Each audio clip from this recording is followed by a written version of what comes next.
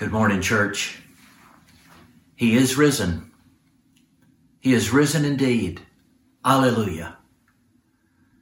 I know that this is a very disappointing day for celebrating Easter the way we are accustomed to celebrating it, but that is no less true.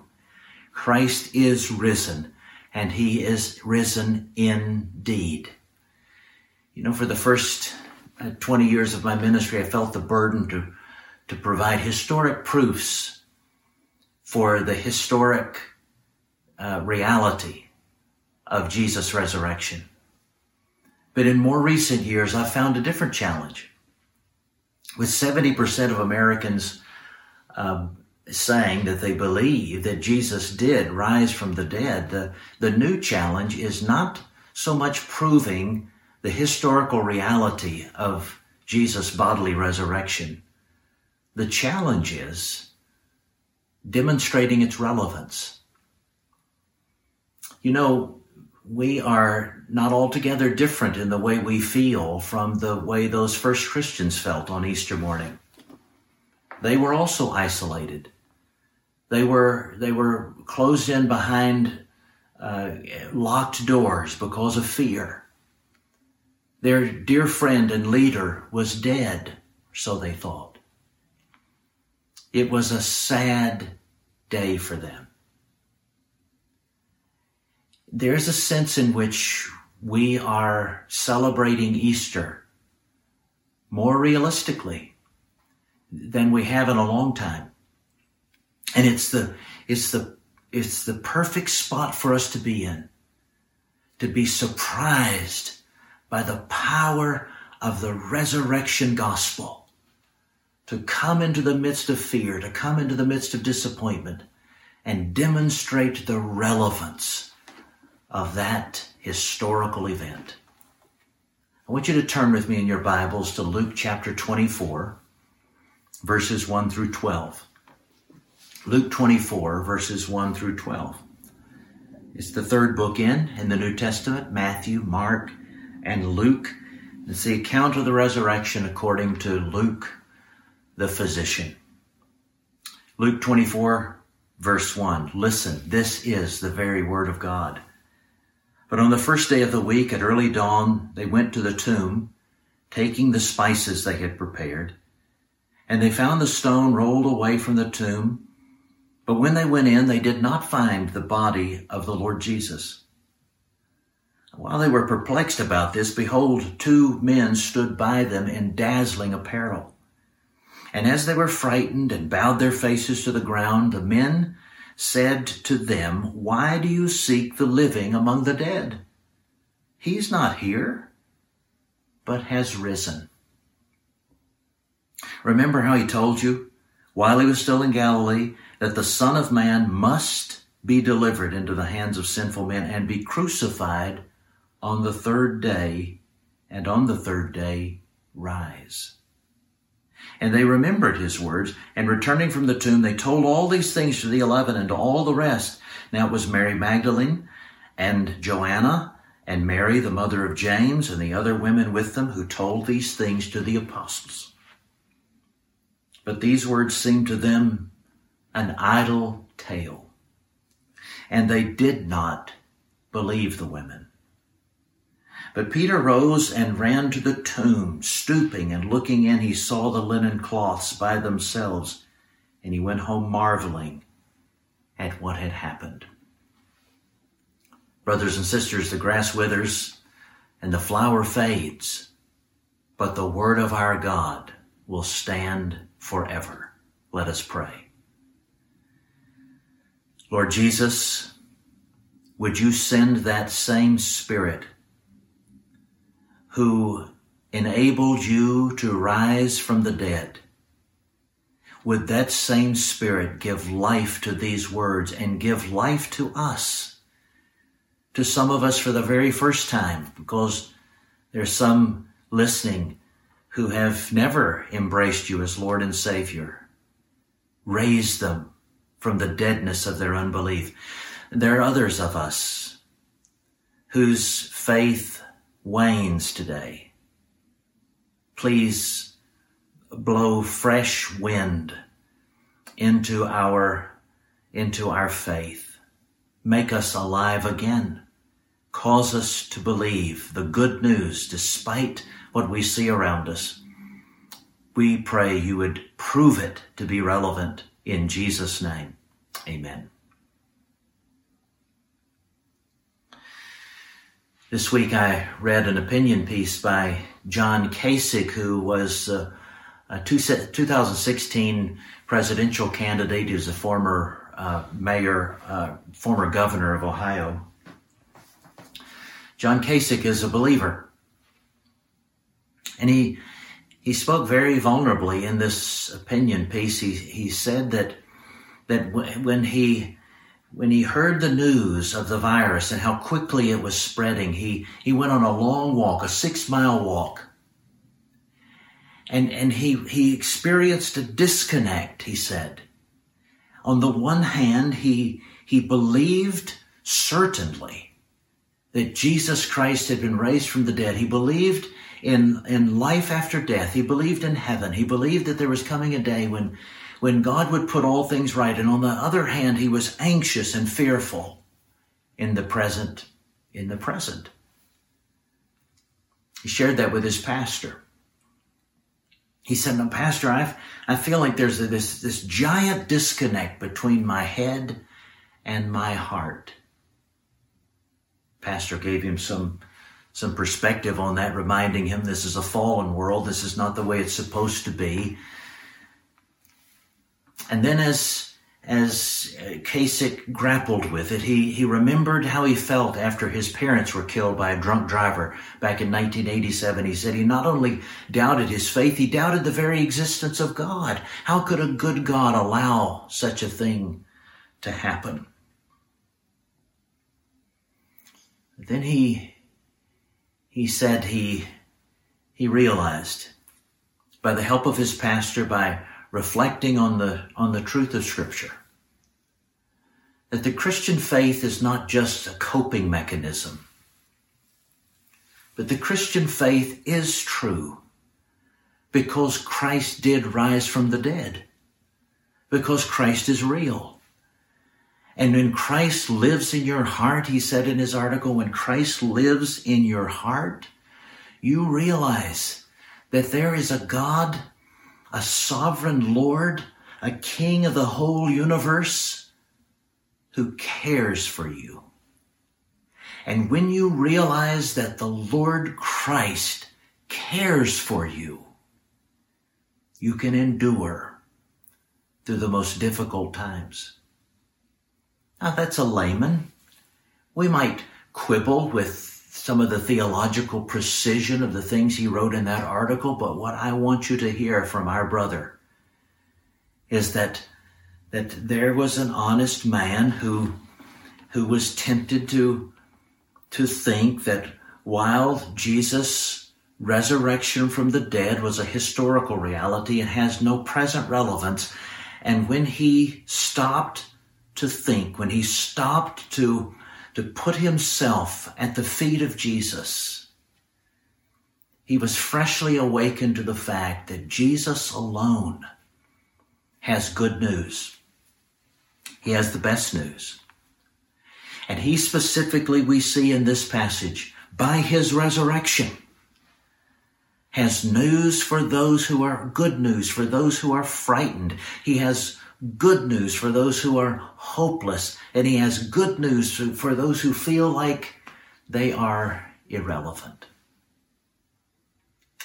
Look with me in verses 1 through 5 for that first point, that the resurrection of Christ is relevant for today because the resurrection of Christ provides courage for the frightened. Courage for the frightened. These women who were such dear friends and faithful disciples of Jesus Christ, these women were the first to the tomb. And they were going there because Jesus' body had to be taken off of the cross in such a rush, because the Sabbath day was coming on, and they couldn't properly prepare his body. All they had time to do was to get it off the cross and get it into the tomb provided by Joseph of Arimathea, the rich man who provided a private tomb for him. And then that tomb was covered with a heavy stone. Other gospel writers tell us as they were on their way to the tomb with their spices for anointing his body, they were worried about how they were going to get that stone away. And so what they encountered was perplexing. Something was not right. The stone was rolled away for one. And then when they went into the tomb, the body wasn't there. Now their first thought was not, he has risen, he isn't risen indeed. That thought wouldn't have crossed their minds. Oh yes, they saw him raise other people from the dead. He saw them raise Lazarus and Jairus' daughter and others, but the widow of Nain's son. But they didn't think about his raising himself from the dead. That wouldn't have been their first thought. Their first thought would have been, who stole the body? They were perplexed. But then the angels show up. And the angels come from a holy God, from the throne of heaven, and they tell the women the good news. They first say, why are you looking for the dead among the living? In other words, tombs are not a place where living people hang out. Jesus is alive. And the women were frightened. They were frightened. We are frightened. We're afraid of this virus we can't see. We're afraid of what it's going to do to our economy. We're afraid of what it's going to do to our jobs, what it's going to do to the jobs of our employees. We're afraid of what it's going to do to our family, what it's going to do to the health of those whose health is already compromised. We're afraid of all kinds of things. We're afraid of this creation. This is the point at which you expect me to say, but we must not be afraid. Don't be afraid. I'm not going to tell you that. I'm not going to tell you that right away. These women, as faithful as they were as disciples, they had reason to be afraid because they were standing in the presence of angels who had come from the holy presence of God. The Bible tells us that we should be afraid if we have been neglecting our faith. If we just haven't had time for Christ. If we've been thinking that we're going to make it into heaven by our decency, or we can make it through life by our resourcefulness. If we've failed to give thanks to the one who gives us life and breath and every other good thing. If we've been living in that, if not outright obvious rebellion, secret ingratitude and self-indulgence, we have every reason to be afraid. That's what the Bible says. The Bible says in Romans 1, the wrath of God is being revealed from heaven against all the unrighteousness and wickedness of man. For since the creation, God has made himself known. We have suppressed the truth by our unrighteousness. He has made himself known. He's revealed in the creation. It says his invisible attributes, particularly his eternal power and divine nature. All of those things have been clearly seen because he has made them to be seen so that men are without excuse. Jesus says earlier in the Gospel of Luke, you shouldn't be afraid of those forces that merely kill the body. You should be afraid of the one who throws both body and soul into hell. Now that's not typically the news that we expect to hear on Easter. But nothing is typical about this Easter. And it could be that God's waking you up waking us up. Through this fear is the greatest, kindest thing he could do for us. You know, Francis Scott Key wrote a hymn. And there is a line in that hymn: praise the grace whose threats alarmed thee. Rouse thee from thy fatal ease. Praise the grace whose promise warmed thee. Praise the grace that whispered peace. Even working fear in us, if it drives us to Jesus, is a gift of grace. But once you have been driven to the realization that Jesus is Lord, that he must be first in your life, he is first and essential to the universe, that he reigns supremely over all things. This is the unique title that for Luke anyway. This is the first time he mentions the Lord Jesus. He reserves this title until his resurrection. By his resurrection, he's proven to be the Lord, the judge, the king, the one with whom we have to do. And if he has awakened you and brought you to himself and is bringing you closer and in greater dependence upon himself, then this is a grace.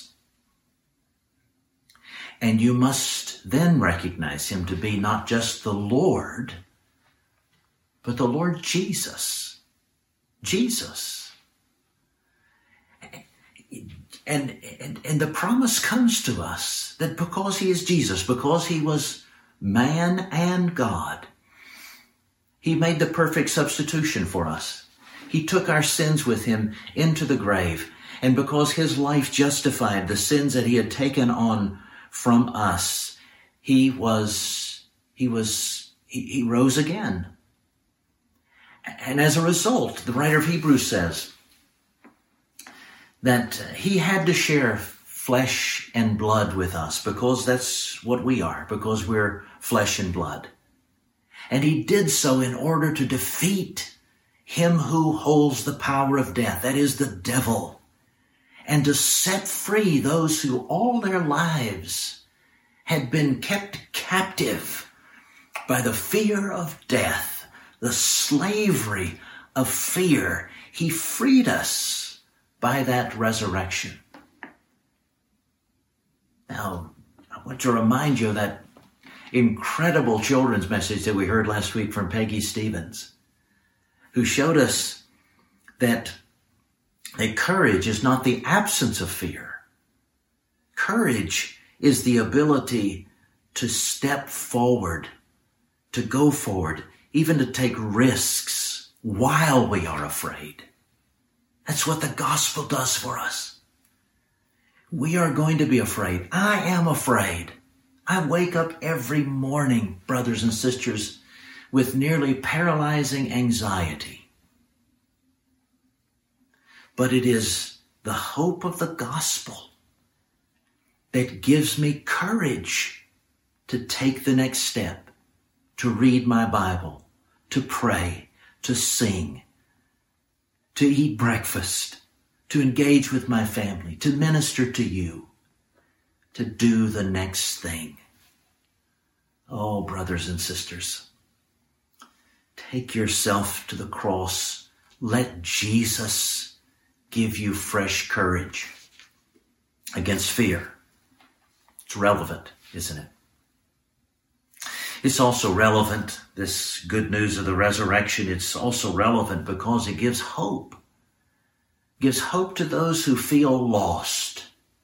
And one of my favorite books by Walker Percy is Lost in the Cosmos, where he sort of makes fun of all of these systems and coping mechanisms we come up with to make our way through this world, when the only way we can truly be comforted in this world, in this vast creation, is to rest in the hope that the Lord Jesus Christ is in control of everything, Now look at the text again, verses 6 and 7. These are a couple of amazing sentences. He is not here, but has risen, the angels say. And then watch this closely. Remember how he told you while he was still in Galilee that the Son of Man must be delivered into the hands of sinful men and be crucified on the third day, and on the third day rise.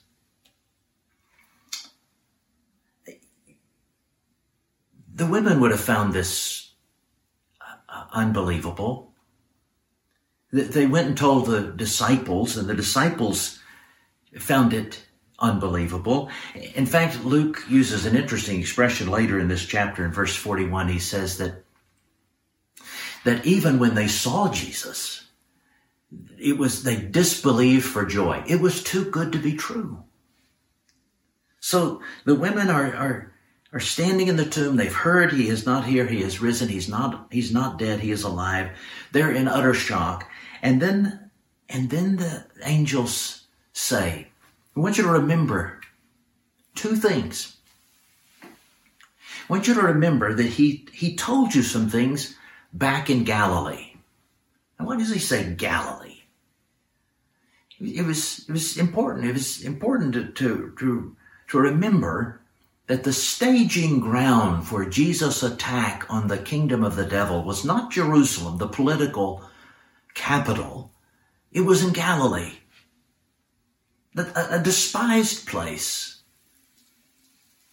Remember what Nathanael said about Jesus? Can any good thing come out of Galilee?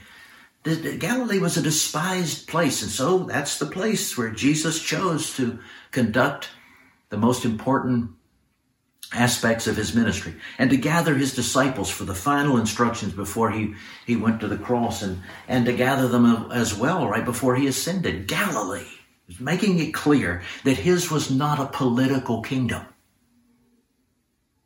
His beachhead, his gathering spot, his launching pad was Galilee, not Jerusalem. Remember that, he said. And then remember this. He told you, the angels say, he told you that the Son of Man must be delivered into the hands of sinful men. Now that little word must is the translation of an even smaller word, a three-letter word in Greek, dei. D-E-I. We transliterate it. Dei. One of my professors used to call it the article of divine necessity, meaning it conveys that this thing had to happen because God from all eternity decreed that it would happen. The Son of Man died on the cross and was raised to life, not because things went awry, not because his plan failed. It happened that way because God said it would happen that way. God determined it would happen that way. Here's the simple point. Jesus is in charge. Jesus is on the throne. He is ruling and reigning until he brings all things to pass. His kingdom is superior to any political kingdom. And he reigns supremely over all history, so that it is going to come to a point just as God decreed. And that point, we learn from the book of Ephesians, is the praise of his glorious grace. When I was a very young pastor, I was conducting a prayer meeting in our church. It was the Wednesday night prayer meeting. And on that Wednesday night, or sometime before, I'm fuzzy on the history, but we had just declared war on Iraq. We'd fired some Patriot missiles into Iraq, and we were inevitably heading toward war. Well, I was terrified. I barely could remember Vietnam and my brother going there. And the people in my church were terrified too. That night, we had a visitor to our prayer meeting. He was a former professor at Covenant Seminary. He'd retired. Dr. R. Laird Harris, one of the most brilliant New Testament scholars there had been, and yet a very humble, a very pious man, one who had not made a name for himself because he had dedicated himself exclusively to helping his students become pastors. I saw Dr. Harris. He was passing through and just visiting, and I saw Dr. Harris in the sanctuary, and I asked him if he would be willing to lead us in a devotion before our prayer. He was very handy for me because I had no idea what I was going to say to these people that evening to provide comfort. Dr. Harris came forward and he read from two places in Scripture. He read from in Revelation. He turned us to the book of Revelation, chapter 4, and he said, read with me the early verses. I'm going to read all of them to you. After this I looked, and behold, a door standing open in heaven, and the first voice which I had heard speaking to me like a trumpet said, "Come up here, and I will show you what must take place after this." And once I was in the Spirit, and behold, a throne in heaven. It was a throne standing in heaven with one seated on that throne. Then he turned us to chapter 7. And he read this. After this I looked, and behold, a great multitude that no one could number, from every nation, from all tribes and peoples and languages, standing before the throne and before the Lamb, clothed in white robes and palm branches in their hands, and crying out with a loud voice, "Salvation belongs to our God who sits on the throne and to the Lamb." And all the angels were standing around the throne, around the elders and the four living creatures, and they fell on their faces before the throne and worshiped God, saying, "Amen. Blessing and glory and wisdom and thanksgiving and honor and power and might be to our God forever and ever. Amen." And concluded, "For the Lamb in the midst of the throne will be their shepherd, and he will guide them to springs of living water. And God will wipe away every tear from their eyes." Then Dr. Harris said this, "This is true now. Jesus Christ, the risen one, is seated upon the throne.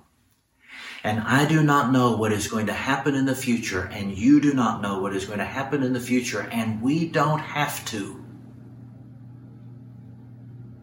What we do know is that at the end, this will still be true. Jesus Christ will be seated on the throne. And then, after defeating all of his enemies, even death, in putting away all wars and every pestilence, he will turn and wipe away every tear from our eyes." It's relevant because it's hope for the lost, those who feel lost in this cosmos. You're not lost. You're found, and you're being guided by a good shepherd, and everything is occurring as it must, according to his good plan. Finally, I want you to notice the good news, the relevant news of dignity for the irrelevant. Verses 8 through 12 show us these women, announce that these women are the very first witnesses in history of the resurrected Christ. Luke is sometimes called the Gospel of Women because he gives careful attention to Jesus' love for the women who are his friends and his disciples. Dorothy Sayers famously said, "Is it any surprise that the women were last at the cross and first at the tomb? It was because they knew he loved them so much and dignified them."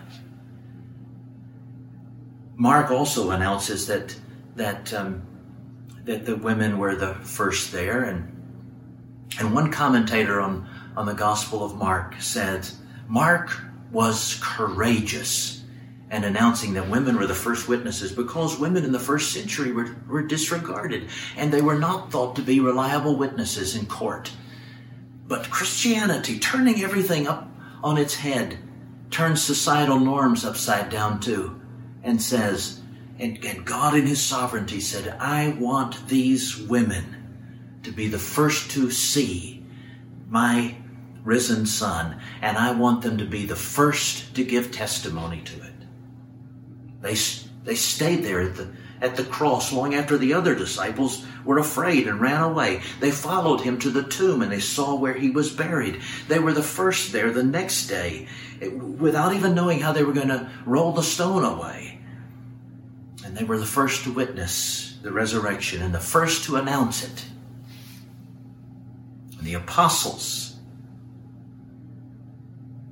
validated and affirmed and gave secondary witness to what the women initially announced.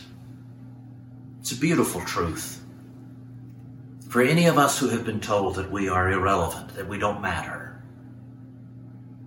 you're too young, you're too old, you're a woman, you're a man, you're the wrong color, you're the wrong socioeconomic status.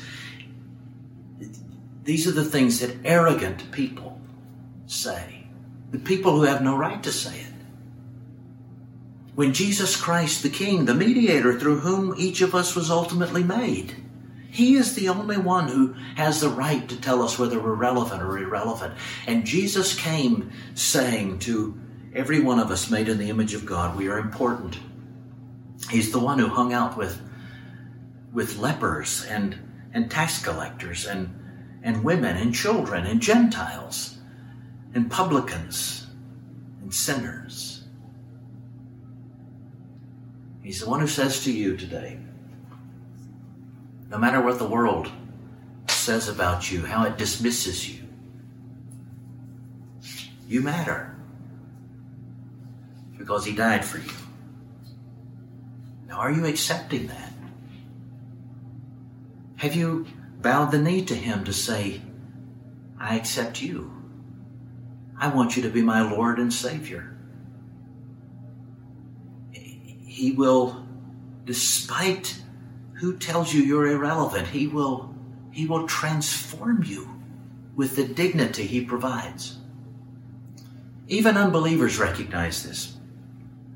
Paul Vane, expert in early church history, identifies himself as an unbeliever. And yet he said in his book about the first 4 centuries of the church, he said that what made Christianity so successful was its teaching this: the infinite mercy of a God passionate about the fate of the human race, indeed about the fate of each and every individual soul, including mine and yours. What does the resurrection have to do with that? Well, the Apostle Paul said in Romans chapter 8 that by the resurrection, he has made us sons of God. And he doesn't change the name for women. He calls women sons too, so as to convey in that first century context that though you have not been treated as significant or important by anybody else, though you could never be the heir of your father's estate because you're not a firstborn son, he says in God's economy, in God's kingdom, everyone is a firstborn, everyone is an heir, everyone is a firstborn son, conformed to the Son of God. And if he has made you a son, you're not a slave. You're no longer a subject to fear, to leading to slavery, leading to fear again. But you have been given a spirit of adoption by which you cry out, Abba, Father. Another atheist philosopher recognized the same thing. His name is Luke Ferry. And he said the radical thing, the unique thing about Christianity was that it taught not only that every person is dignified and that Jesus Christ had come to rescue individuals, but Luke Ferry recognizes what some of us never recognize, that Jesus Christ's resurrection was for the sake of raising our individual bodies. The reason he died for our sins, the reason he rose again to life was not just for himself, but he rose again so that we might someday come to life, that he might bring life to our individual bodies at the great day.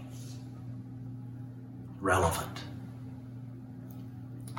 news, good news for those who feel themselves to be irrelevant. Now, I recently saw the place where J.K. Rowling wrote her Harry Potter series. A little cafe, two little cafes, Nicholson's and the Elephant Room. And she said that she was very poor at the time, practically homeless, and she was typing away on this series, and her little baby was in a pumpkin seat there at her feet. And overwhelmed with love for that child, she wrote these fantasies. She wrote obviously from a common grace mindset, but it's what love does to you. In a word, what this message is about is the love of God in Christ. That's why it's relevant, the resurrection of Christ, because he was raised to life out of love for you, and he still loves you. You may not know the story of Harry Potter. It's basically this, that his parents were killed, died early. His mother was killed by the evil Voldemort, the most wicked being in the universe. He was trying to kill Harry, but his mother stood in the way. She was killed. And he suffered a scar as a result of it. He didn't understand what it was until later it was interpreted. At the end of the series, Harry is also killed. But because he is killed in the process of protecting someone else who was going to be killed, a friend who was going to be killed, but he imitated the same sacrifice that his mother made for him, that he was given the right to choose to return to life. He returned to life and he killed Voldemort. Sounds familiar, doesn't it? One of Harry's professors explained to him the source of his scar. Your mother died to save you, Harry. If there's one thing Voldemort cannot understand, it is love. He didn't realize that love, as powerful as your mother's for you, leaves its own mark. Not a scar, no visible sign. To have been loved so deeply, even though the person who loved us is gone, will give us some protection forever. It is in your very skin. On Good Friday, we grieved the scars our Lord Jesus took to save us from our sins. But today we rejoice in the work of those scars and his resurrection to save us from not only our sins, but all of our enemies, including fright, including hopelessness, including irrelevance. Oh, brothers and sisters, believe it afresh. Friends, believe it for the first time, because he is risen. He is risen indeed, and he has been raised to life for you. Blessed be God, the Father, the Son, and the Holy Spirit. Amen.